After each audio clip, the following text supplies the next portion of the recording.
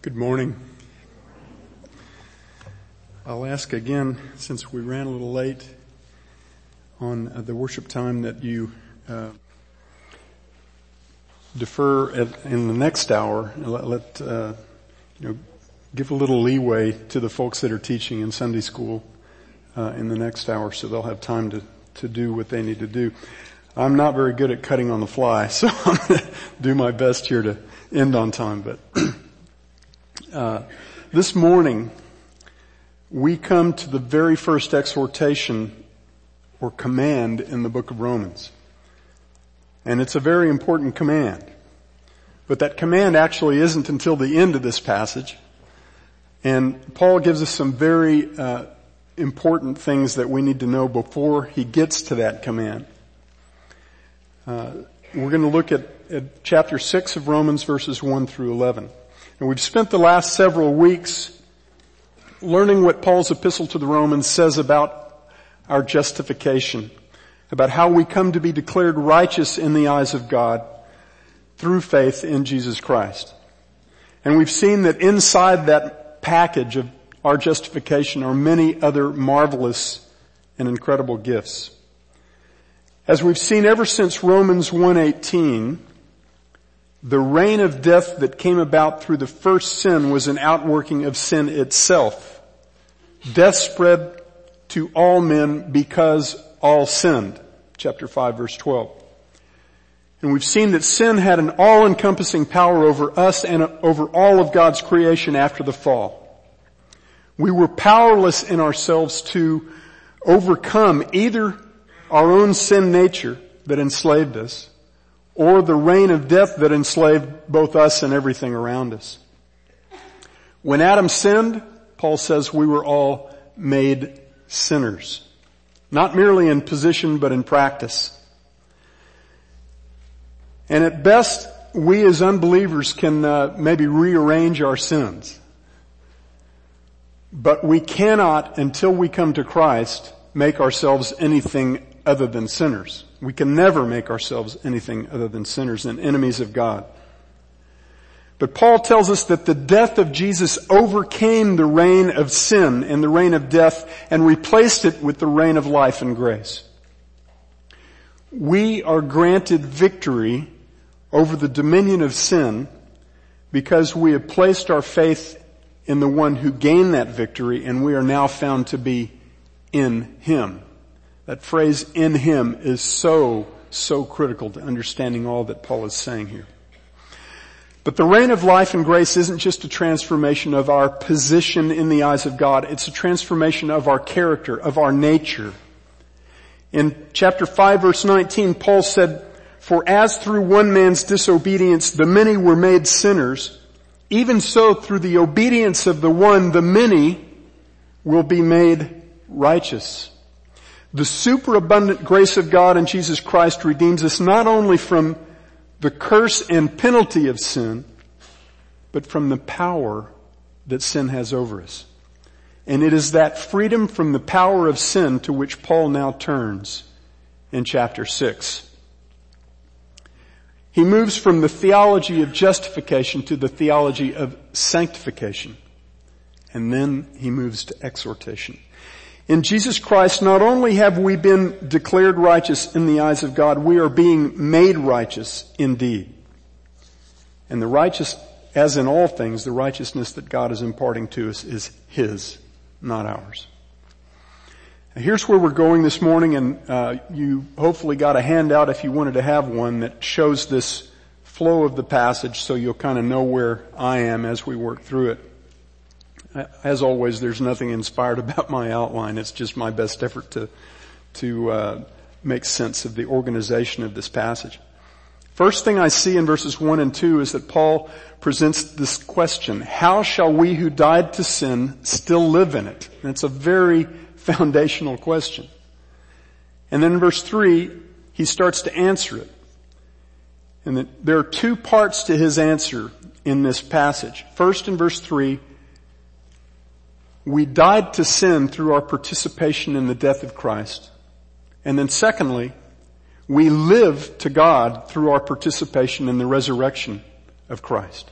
Verses 4 through 10. we'll see in that second section, verses 4 through 10, that Paul talks about the goal of our participation in Christ's resurrection, which is newness of life.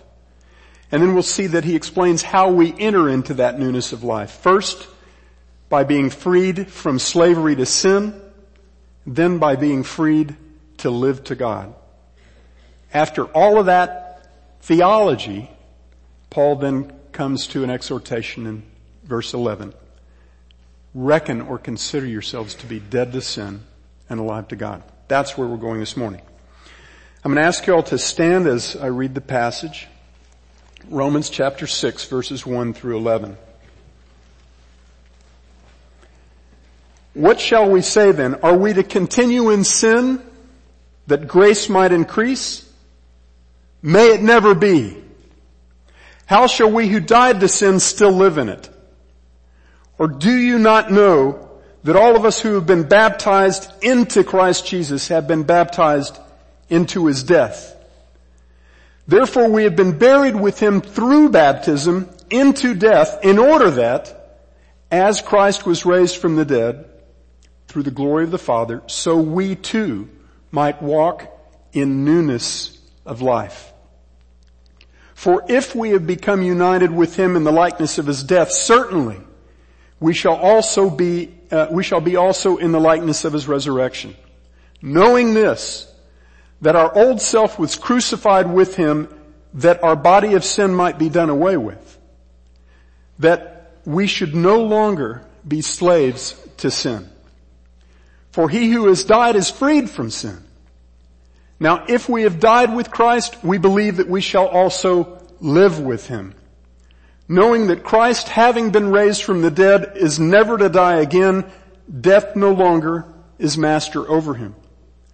For the death that he died to sin.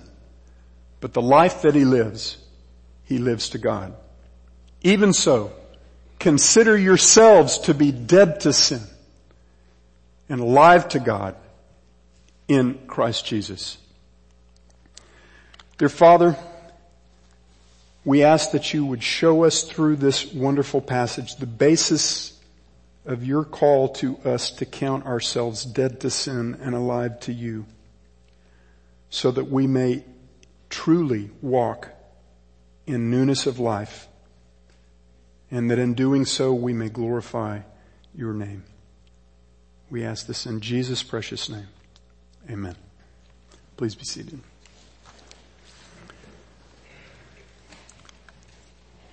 Paul begins this passage with a very strong tie-in to the last thing he said in the previous passage.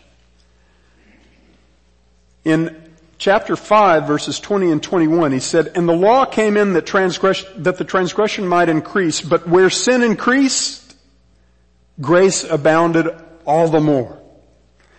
That as sin reigned in death, even so grace might reign through righteousness to eternal life through Jesus Christ our Lord." Now he begins chapter 6 with a hypothetical question that looks directly back to that statement. He says, "What shall we say then? Are we to continue in sin that grace might increase?" As with many of the questions that Paul has already raised and shot down in previous chapters, he likely anticipated that this one would be raised by the Jews in Rome, who saw that they saw the free gift nature of that which he was proclaiming as an open door to licentiousness, that is, to just sinning without constraint. This understanding, I think that he's especially targeting the Jews, is in keeping with the connection he just made between the law of Moses and the increase of sin, a connection that was certainly directed toward his Jewish audience. But I think far more important than pinning down the source of this question in verse 1 is that we understand why Paul found it necessary to address it as he has, rather than simply to dismiss it. Because really this passage is the answer to that question. Shall we sin all the more that grace may abound? There are those who would say that if we're rightly presenting the gospel, such a question could never be directed toward us. But I believe that a true presentation of the gospel demands that we answer this question. I'm going to read in a moment an excerpt for you from an excellent article by Michael Horton called The Fear of Antinomianism. And first I'll define that big word for you. Antinomianism is the heretical teaching that says that we as Christians are not subject to any kind of law, and we're really free to act as we please, because that's the way grace works. In short, antinomianism is a big word for the very kind of thinking that is alleged in chapter 6 verse 1 of Romans. The Catholic Church accused Martin Luther of antinomianism because of his proclamation of justification by grace through faith alone. George Whitefield was accused of antinomianism for a straightforward proclamation of grace. Many other faithful preachers of the gospel of Jesus Christ have been accused of the same thing. Indeed, in his commentary on this passage, Romans 6, Martin Lloyd-Jones said this: "I would say to all preachers, if your preaching of salvation has not been misunderstood in this way, then you'd better examine your sermons again, and you had better make sure that you're really preaching the salvation that is offered in the New Testament to the ungodly, to the sinner, to those who are dead in trespasses and sins, to those who are enemies of God." Now here's what Dr. Horton says about how Paul responds in this passage to the same essential accusation that's being made against him here. Dr. Horton says, what's striking is that Paul answers antinomianism not with the law, but with more gospel. In other words, antinomians are not people who believe the gospel too much, but too little. They restrict the power of the gospel to the problem of sin's guilt, while Paul tells us that the gospel is the power for sanctification as well as justification. The danger of legalism becomes apparent not only when we confuse law and gospel in justification, but when we imagine that even our new obedience can be empowered by the law rather than by the gospel. The law does what only the law can do: reveal God's moral will. In doing so, it strips us of our righteousness and it makes us aware of our helplessness apart from Christ, and then it also directs us in grateful obedience. No one who says this can be called an antinomian. However, it is not a matter of finding the right balance between law and gospel, but of recognizing that each does different work. We need imperatives, and Paul gives them. But he only does this later in the argument after he has grounded sanctification in the gospel. I love that statement. The notion that the freeness of the gospel opens the door for us to sin more arises not from a false understanding of grace, but from an incomplete understanding of grace in the gospel. I said last week that many Christians grievously diminish the transforming value of God's gift to us in Jesus Christ because they attribute to it the power and purpose to justify, but not the power and purpose to sanctify. It is a clear understanding of the latter, the power and purpose of the gospel to transform us in practice as well as position, that solves the problem of antinomianism. So the answer is not more law, it's more grace. And that's exactly where Paul goes in this passage. After presenting the question, are we to continue in sin that grace might increase, he answers it first with a very strong negative. In fact, the strongest negative available in the Greek language. May it never be. He's used that same strong negative several times. He used it twice back to back in Romans 3 verses 3 through 6. And then he also used it in Romans 3:31. Having made it very clear then that he considers the question in 6:1 to be seriously in error, Paul then counters with a question that masterfully sets the stage for everything he's going to say through verse 11. He says, how shall we who died to sin still live in it? Now, what does it mean to die to sin versus to live in sin? Well, later in this chapter, Paul is going to explain death to sin in terms of slavery and release. Throughout chapter 6, Paul treats our death to sin as a complete and decisive termination of the power that sin had over us. That is, of its power to determine our actions, our decisions, and the course of our lives. To die to sin is to be freed once and for all from the control that sin has over us. But I believe that what Paul is intending by the phrase died to sin goes even further than the idea of freedom from the control of sin. He just said in chapter 5 verse 21 that whereas sin formerly reigned in death, now grace is to reign through righteousness to eternal life through Jesus Christ our Lord. Our union with Christ not only frees us from the power of sin, it transplants us from the domain or reign of sin into the reign of grace and life. In Christ, we have died to sin in a number of ways. We've died to the curse of sin, which means we are no longer condemned.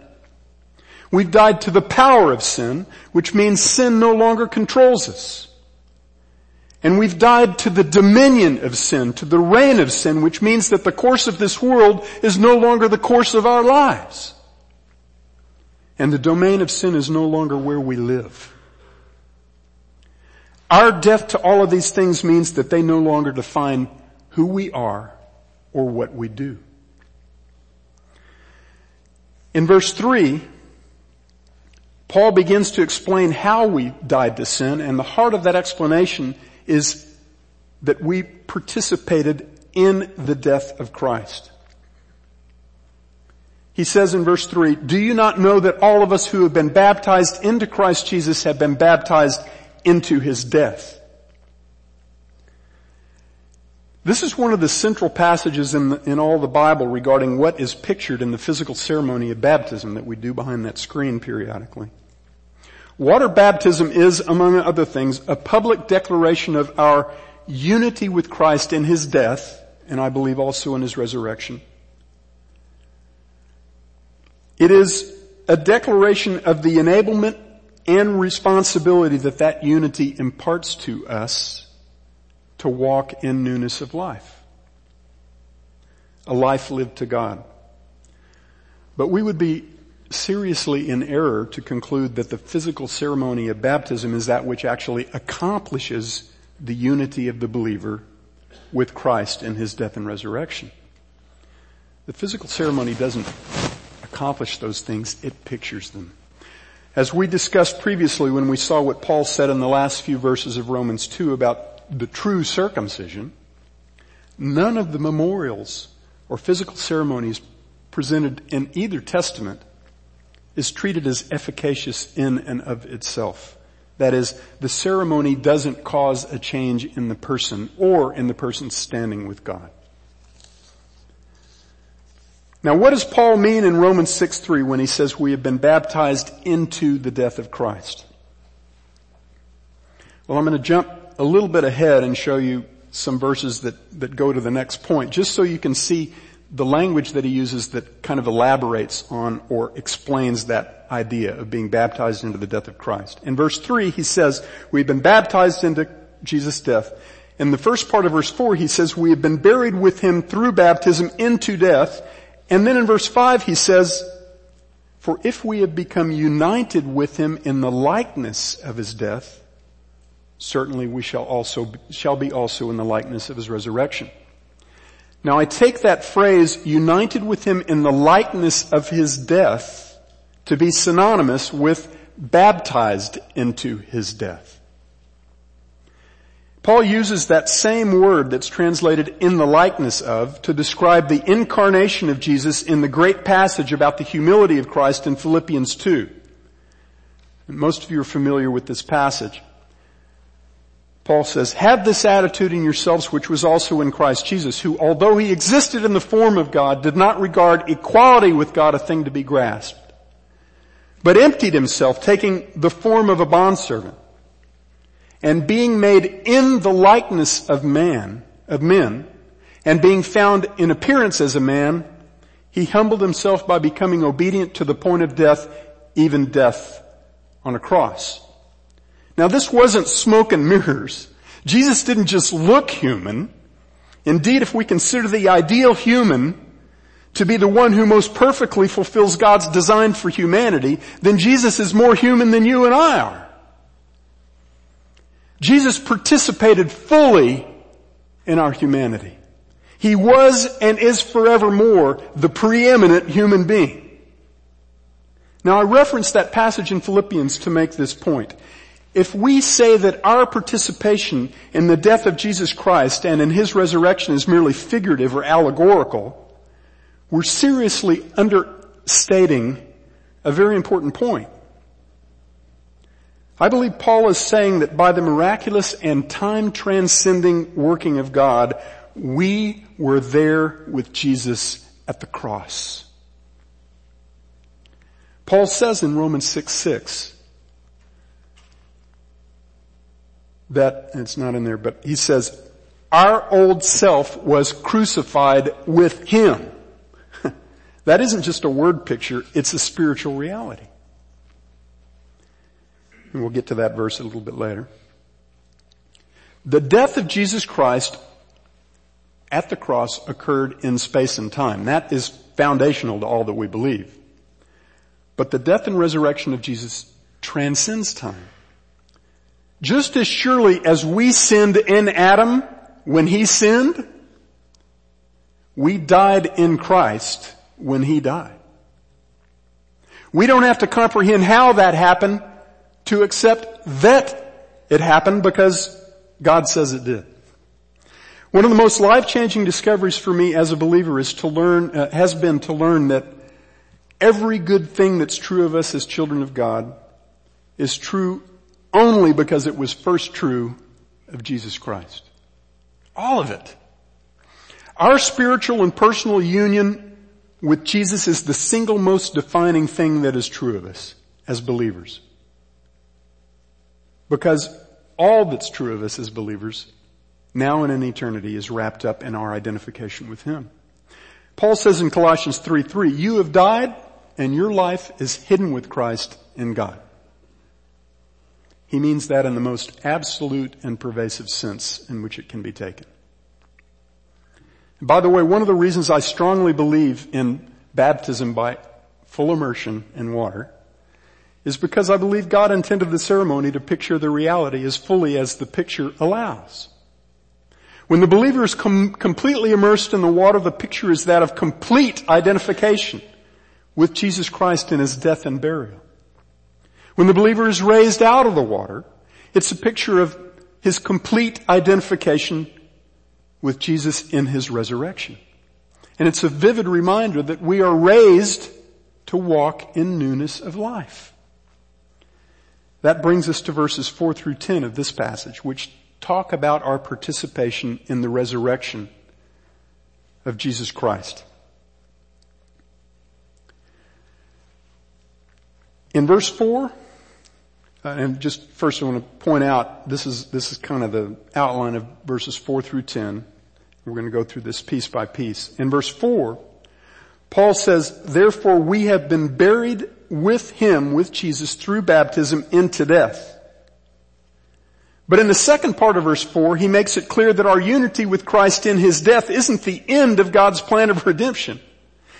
The purpose clause in verse 4 is, in order that as Christ was raised from the dead through the glory of the Father, so too we might walk in newness of life. That's the point. Verse 4 tells us just where Paul is going with the rest of this passage. That is, he's laying the foundation for the exhortation to every believer to walk in newness of life. That's what the passage starting in verse 12 is going to be all about, that we'll look at next time. We are to truly enter into and to abide in the new life for which we were redeemed. And he'll get to the exhortation part of chapter 6 shortly, but first in verses 5 to 10, he explains how we enter this newness of life. And there are two things that he says. First, in verses 5 through 7, We enter newness of life by being freed from slavery to sin, and then we enter newness of life by being freed to live to God. That's first by our participation in Christ's death, and then by our participation in His resurrection. We who've been freed from the death of freed in the death of Christ from slavery to sin are freed in the resurrection of Christ to live to God. Now verses, and I'm going to put this up. I don't want to scare anybody with too much structure here, but this I think it was pretty illuminating for me when I saw these two halves of verses 5 through 10 set side by side. There's a structural parallelism going on here. Each of the two parts has three pieces: an if statement, a knowing statement, and a for statement. Hopefully you can see that up here. And the English translations nicely divide the verses to perfectly reflect this layout. Verses 5 through 7. For if we have become united with Him in the likeness of His death, certainly we shall be also in the likeness of His resurrection. Knowing this, that our old self was crucified with Him, that our body of sin might be done away with, that we should no longer be slaves to sin. For he who has died is freed from sin. And then in verse 8 he picks up with that idea he just stated in verse 7. He says, now if we have died with Christ, we believe that we shall also live with Him. And you can see how 5 and 8 are very similar statements, right? And then he says, knowing that Christ, having been raised from the dead, is never to die again, death no longer is master over Him. For the death that He died to sin, but once and for all, but the life that He lives to God. Now I'm going to show this a slightly different way that highlights portions of verse 6 and verse 9, because I want to point out that from which we have been freed is not quite the same as that from which Jesus has been freed. There's a different focus. Verses 5 through 7 are talking about what happened to us. Verses 8 through 10 are talking about what happened to Christ. And there's a different focus. Our unity with Christ in His death and resurrection freed us from sin. But Christ's resurrection freed Him from death. As we saw earlier, before we were redeemed, we were enslaved to sin in three ways. To the power of sin, to the curse of sin, and to the reign of sin. But Jesus was never enslaved to the power of sin. Nonetheless, because He took upon Himself the full weight of the guilt for our sin, He was for a time enslaved to the curse of sin, which is death. But that slavery was forever put to an end when He was raised from the dead. Thus, according to verse 9, death no longer is master over Him. Now, Paul talked in chapter 5 about the reign of death, and I believe that reign extended even to Jesus Christ during the 33 years that He walked among us. It wasn't only during the 3 days that He was in the grave that He was subjected to the reign of death. He lived and walked among us, surrounded as we are by all that has been corrupted by the curse of death. He was born to die in our place, to suffer the curse for us so that that curse would be removed from us. The curse of death was upon Him, I believe, from the moment He took on humanity. Not because He sinned. He didn't. But the curse of death was on Him because we sinned.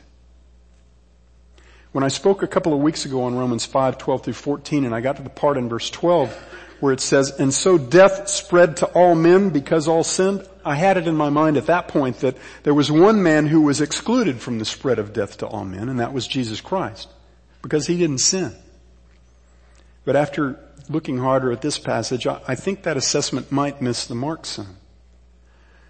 And it's clear from both testaments that Jesus never committed a sin and was never by nature a sinner. He is both fully man and fully God. 1 John 3:5 says, in Him there is no sin. But the measure by which he took our sin upon himself is absolute.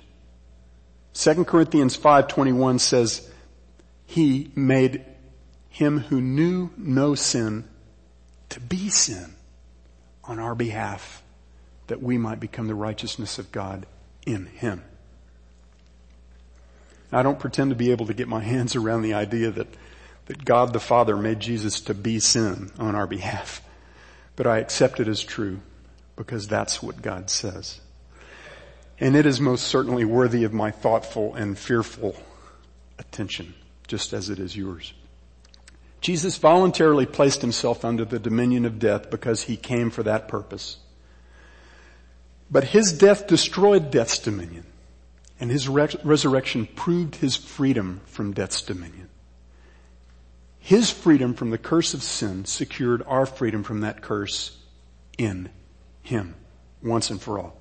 Verse 5, Paul says, just as we were united with him in the likeness of his death, so we shall certainly be united with him in the likeness of his resurrection. In the parallel statement in verse 8, he says, now if we have died with Christ, we believe that we shall also live with him. Now both those statements are future looking, right? They're both we shall. And I believe they're both pointing to the promise of our bodily resurrection. Just as he was raised, so also we shall be raised.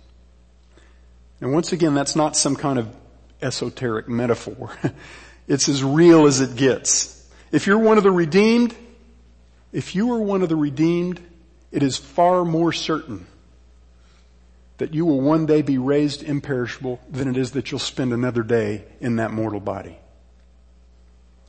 And that certainty is founded entirely on the fact that God has made you a participant in the resurrection of Christ. 1 Corinthians 15:20-23 says, but now Christ has been raised from the dead, the first fruits of those who are asleep. For since by a man came death, by a man also came the resurrection of the dead. For as in Adam all die, so also in Christ shall all be made alive. But each in his own order. Christ the first fruits, after that those who are Christ's at his coming.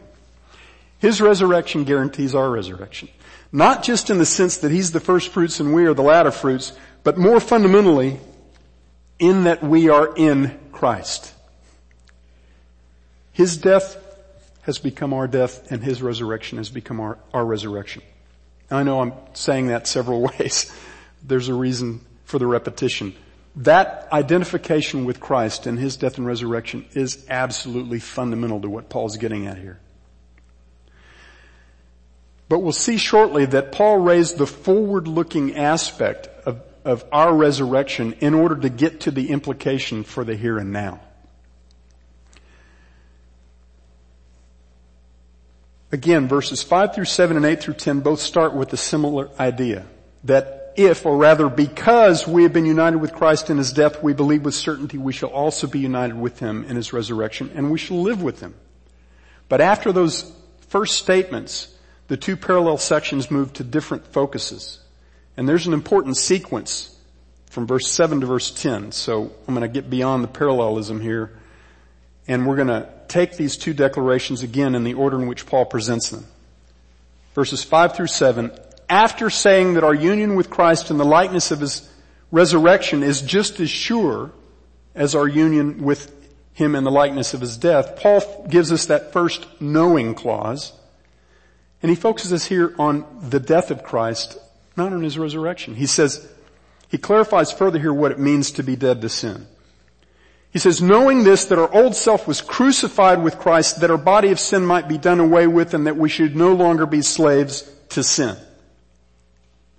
What does he mean by our old self and our body of sin? Literally, old self is the old man.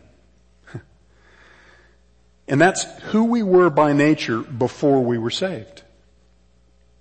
But consistently in Paul's letters, that former sin nature still maintains a connection with us, especially with our physical bodies.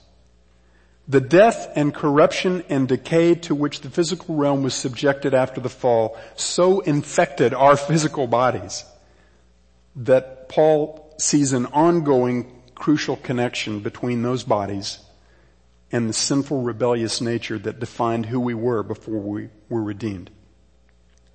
Our deliverance from the sin nature that's tied to our mortal condition this side of heaven won't be fully realized until we are bodily raised from the dead and these corrupt bodies are transformed into heavenly bodies, imperishable bodies. But that deliverance to which we are destined is in another sense, in a critically important sense, already true of us here and now. Paul says in verse 7, "For he who has died is freed from sin." That's present tense.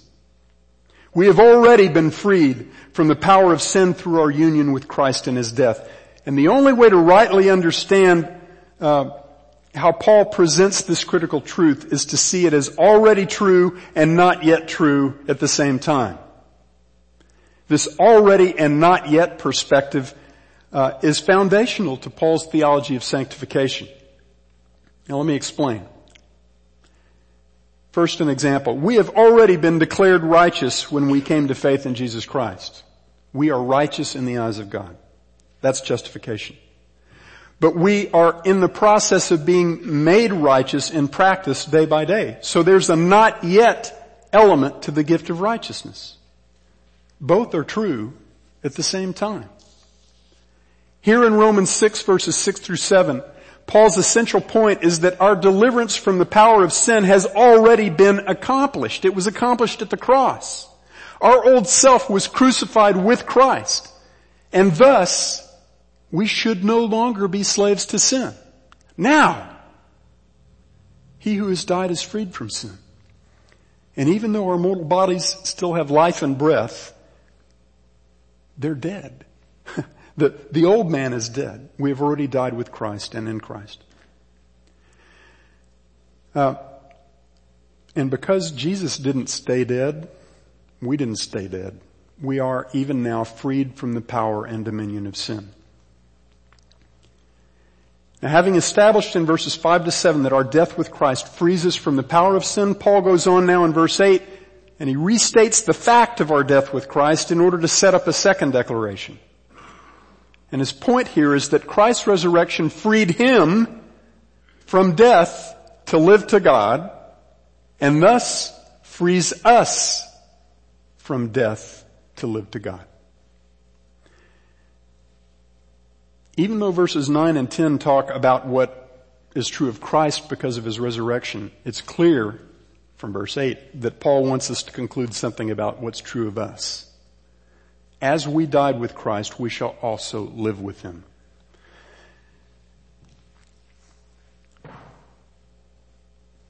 Christ, having been raised from the dead, is never to die again. Death no longer is master over him. He will never again have any experience with the curse of death. He's done with death. And because we are in him, his freedom from that curse frees us as well. And that has amazingly powerful relevance to us today. If we're freed from the curse and power of sin, that has amazing ramifications for how we live now. We'll get there in a minute, but finally in verse 10, Paul tells us what the life of Christ is now about in order to pave the way for telling us what our life is to be about. He says, for the death that Jesus died, he died to sin once for all, but the life that he lives to God. Now that wording of the phrase died to sin is just like the wording with which Paul started this whole discussion back in verse 2. When he said, how shall we who died to sin still live in it? Jesus' death to sin is once for all, and it is only in him, through our union with him in his death, that we can be said to have died to sin. And the second half of verse 10 also ties back to verse 2. The life that he lives, that Jesus lives, he lives to God. how shall we who died to sin still live in it? We're called to live a different life. The life that Christ lives to God. Paul's reasoning here is really very straightforward. We died to sin because he died to sin and we are in him. In the same way, we shall live to God because he lives to God and we are in him. All that defines us proceeds from what's true of him. Again, the already and not yet idea is of great importance in understanding Paul's argument. Our resurrection is still future, but the already part is that we who have died to sin and who are identified with Christ in his resurrection are free right now to enter into the newness of life that will be fully realized when we get our resurrection bodies. That brings us to the last verse of this passage, which is Paul's exhortation or command to us. This, amazingly, is the first command in the whole book of Romans. And the command is for us to reckon or consider ourselves to be dead to sin but alive to God in Christ Jesus. Now, what does it mean to consider or reckon ourselves, to reckon something to be true? And is that any different than believing it? That's, again, a very important idea in Paul's epistles. There are a couple of other verses, there are several other, but there's two I want to point out that use the same Greek word that's translated consider or reckon here in 6:11. In Philippians 4 through 8, Paul says, finally, brethren, whatever is true, whatever is honorable, whatever is right, whatever is pure, whatever is lovely, whatever is of good repute, if there is any excellence and if anything worthy of praise, let your mind dwell on these things. And the entire phrase, let your mind dwell on, comes from one Greek word, and it's the same word that's in this verse. Reckon, consider these things.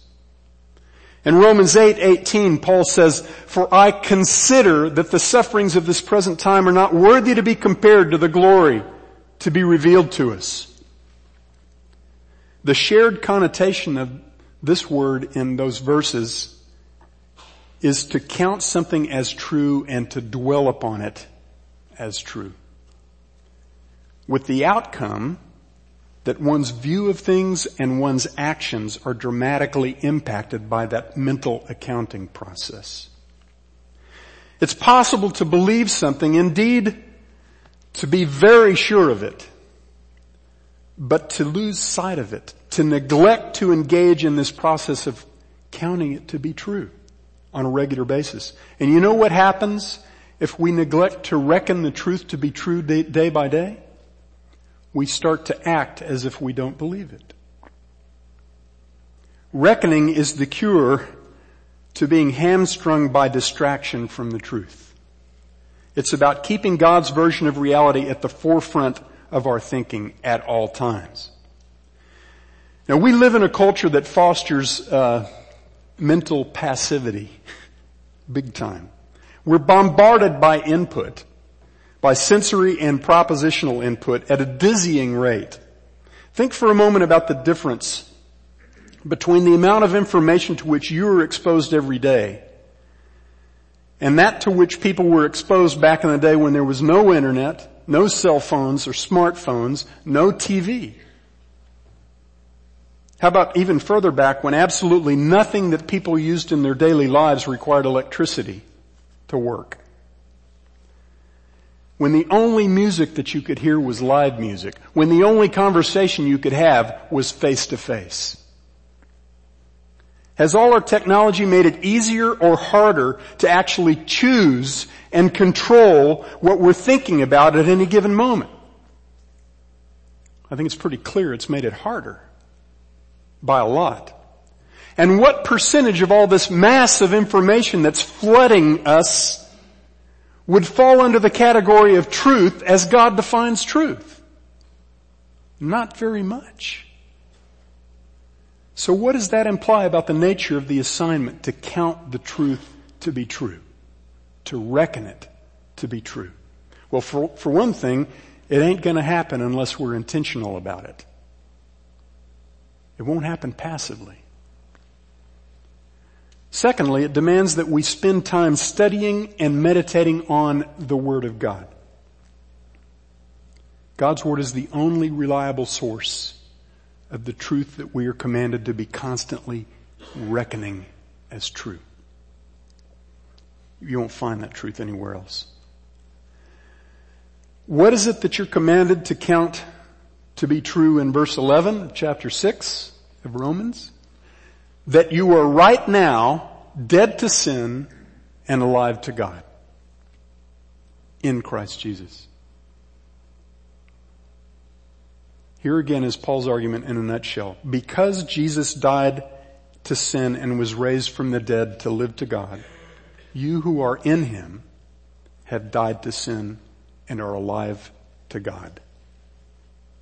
On that basis, consider yourselves to be dead to sin and alive to God. In other words, count to be true that which is true of you because of what God has done in Christ.